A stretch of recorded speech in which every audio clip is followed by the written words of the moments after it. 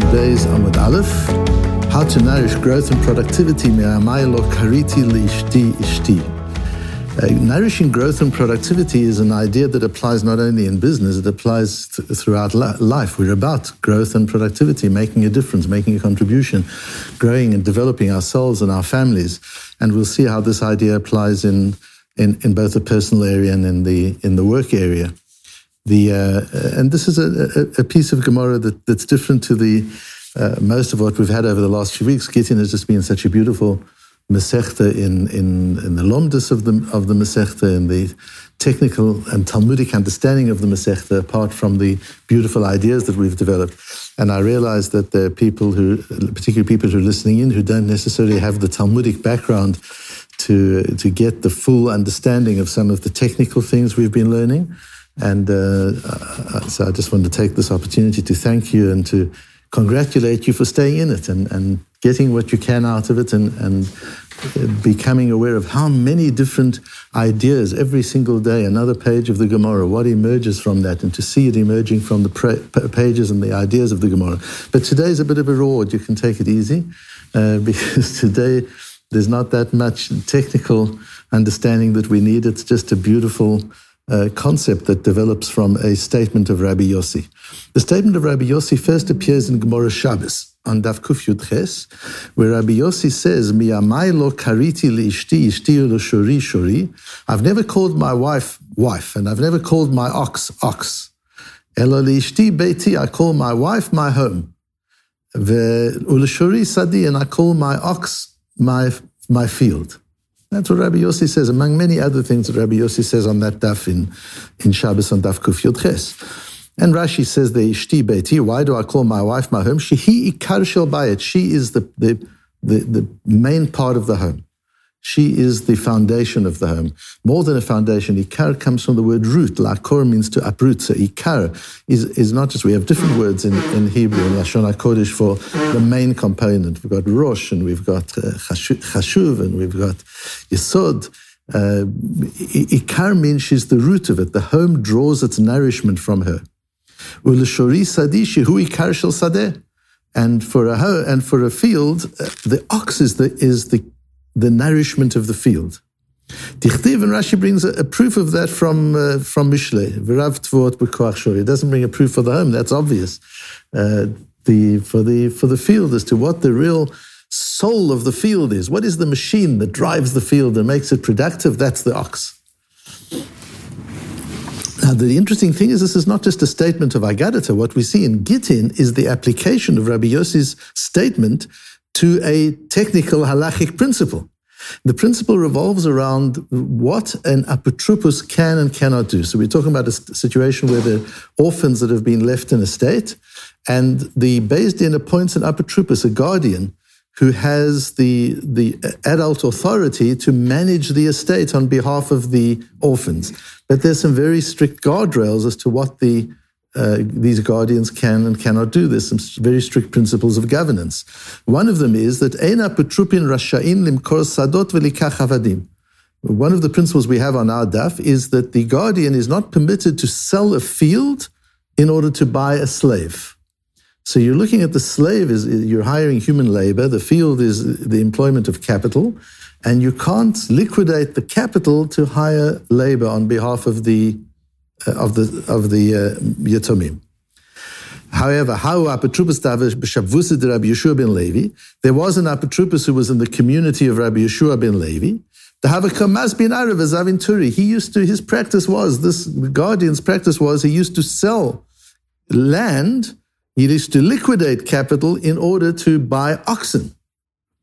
And Rabbi Yeshua ben Levi never said anything to him about it. Rabbi Yeshua ben Levi passively allowed that to take place.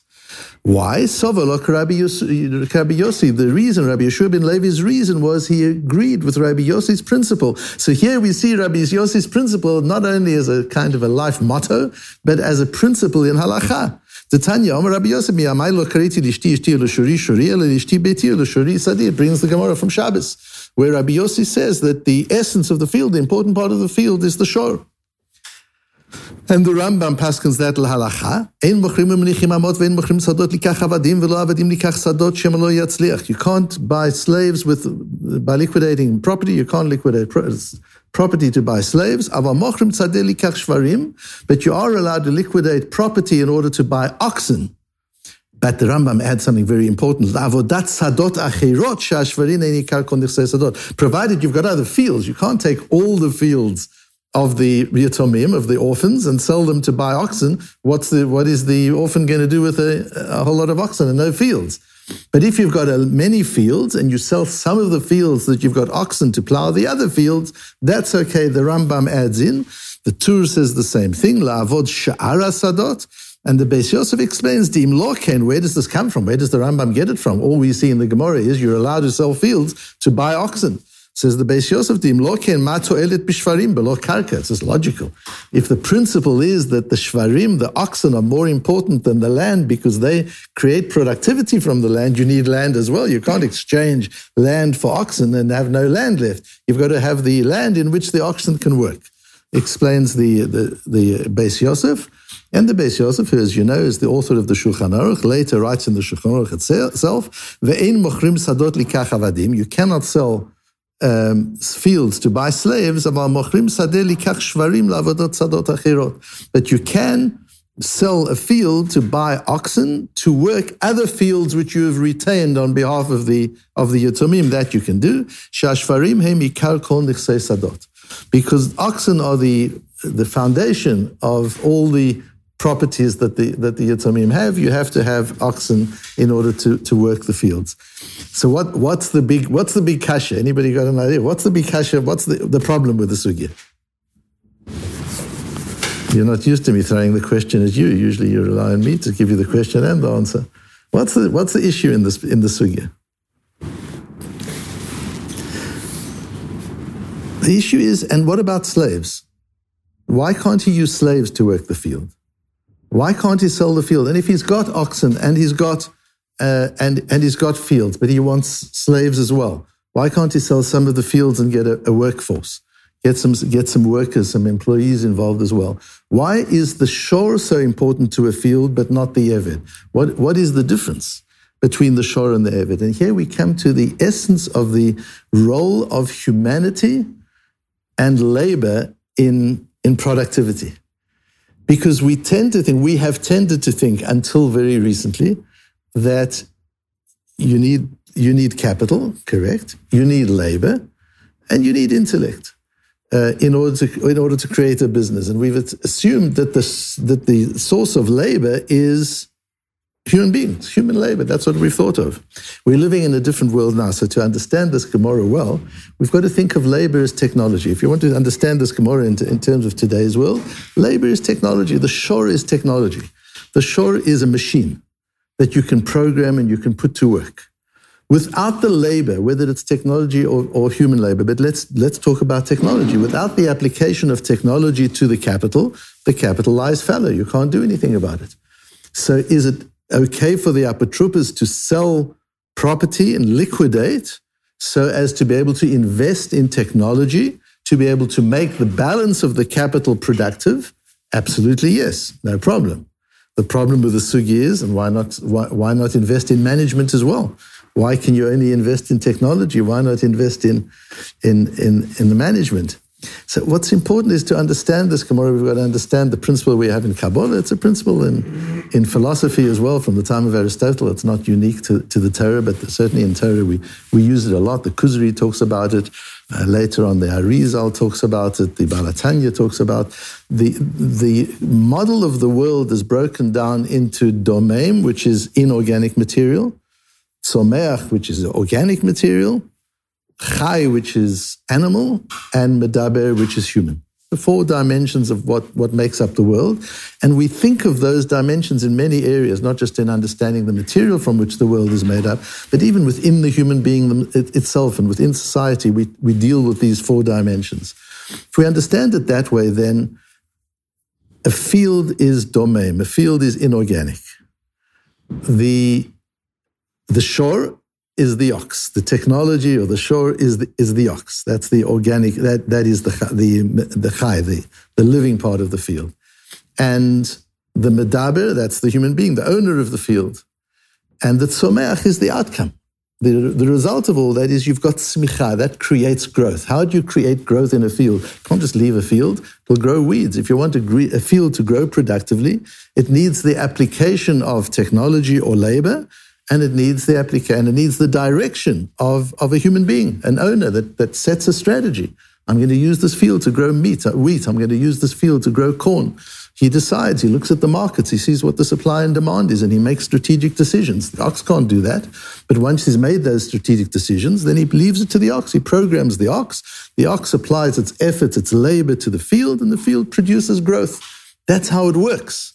Now, what about the slave? There's an unbelievable chiddush and such an important yesod in this Gemara, in this sugya, in the very difficulty. Why can't you sell field to buy slaves? Because the role of a slave is not labor. The role of a slave is a medaber. A slave is not a chai. Even if he's a slave, even if he's an eved knani, he's a medaber. The role of a medaber is intellect. The role of a medaber, of a human being, the role of a human being is to set direction, to think strategically, to set a vision. That's what the human being does. It's degrading to require a human being to do that which animals can do.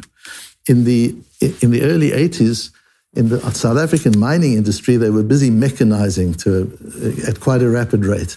And they got an enormous amount of resistance, as you can imagine, from the labor unions, who were afraid that mechanization would put them out of work, very much as today people are afraid that robotics will put them out of the work. It's like a reliving of the same thing.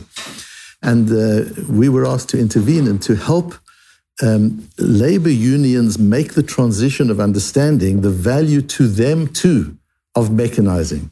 And one of the things I taught them at that time, and they embraced it, was to ask a human to do that which a machine can do is undignified. To ask a human to do that which an ox can do is undignified. And there's an evolution of humanity. So there was a time when humans had to do certain labor because there weren't machines to do it.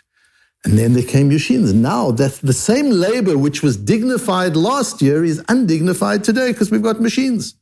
And the same labor which was dignified 5 years ago is not dignified today because we've got artificial intelligence. To ask my employees to do that which ChatGPT can do quicker and better, it's undignified to ask them to do it. I've got to train them to do things that ChatGPT cannot do. That's the role. To use an eved as a shor, that you're not allowed to do. A field needs shvarim, it doesn't need avadim. And if there are avadim, if there are human servants, if there are human employees, their role is not to work the field. They should employ technology or they should employ animals to work the field. Their job is not labor. The human being's contribution to the world is not labor. The human being's contribution to the world is intellect and direction and the use of labor and the application of labor and the design of labor and technology. That's what humans do, not the work, not the labor as such. The same applies in the home. It's a little different, but you've got the same idea of a medaber, a chai, a doimem, and a tzomeach, and a doimem. So what is it in the home? There are different roles in the home as well. And of course, today, this transition and the roles of men and women are changing and leaving, or that's not the subject of the shir, but just let's look at it in its classical sense. There's the role of the father. And the role of the father is to set vision and to set direction and values for the home. But then comes the chai. That's the medaber. He communicates. This is where we are as a home. This is where we're going. This is where we're going to develop our home and our family. And this is the schools, the type of schools. And he needs to co-opt his wife into that so there's a partnership. But it's his responsibility to set that derech. He's learning Torah. He's got access to the chachomim of the time and he sets that derech. The wife is the chai. She gives life to it. Without that, it's a robot. It's just a piece of technology. It's she that executes. It's she that makes it real. It's she that gives life force to it. Lo'olam lo karithi le'ishti ishti. I don't call my wife, I call her beiti. She is my home. She converts a house into a home. I don't do it. I'm sitting in yeshiva, I'm sitting at my office, and I'm thinking strategically and vision for long term and where we're going to be in 10 years' time. That doesn't give life to a home. She gives life to the home. I call her Beiti. I want to always remember that she is the life force of the home, just as the ox is the life force of the field. As the software is the life force of the hardware. Without software, what is a computer? It's nothing. the brilliance is in the software. The shore is the software. And in the home, the software of the home is the wife. She programs the home. She makes the home come alive. She makes the home work. The result of that is that what was a house which is domain, which is inorganic, becomes tzomeach. It becomes a place of growth and a place of vitality and a place of development because you've got the correct balance of the other three. When the medaber and the chai and the domain are correctly blended and balanced, the result of that is tzmicha, the result of that is growth.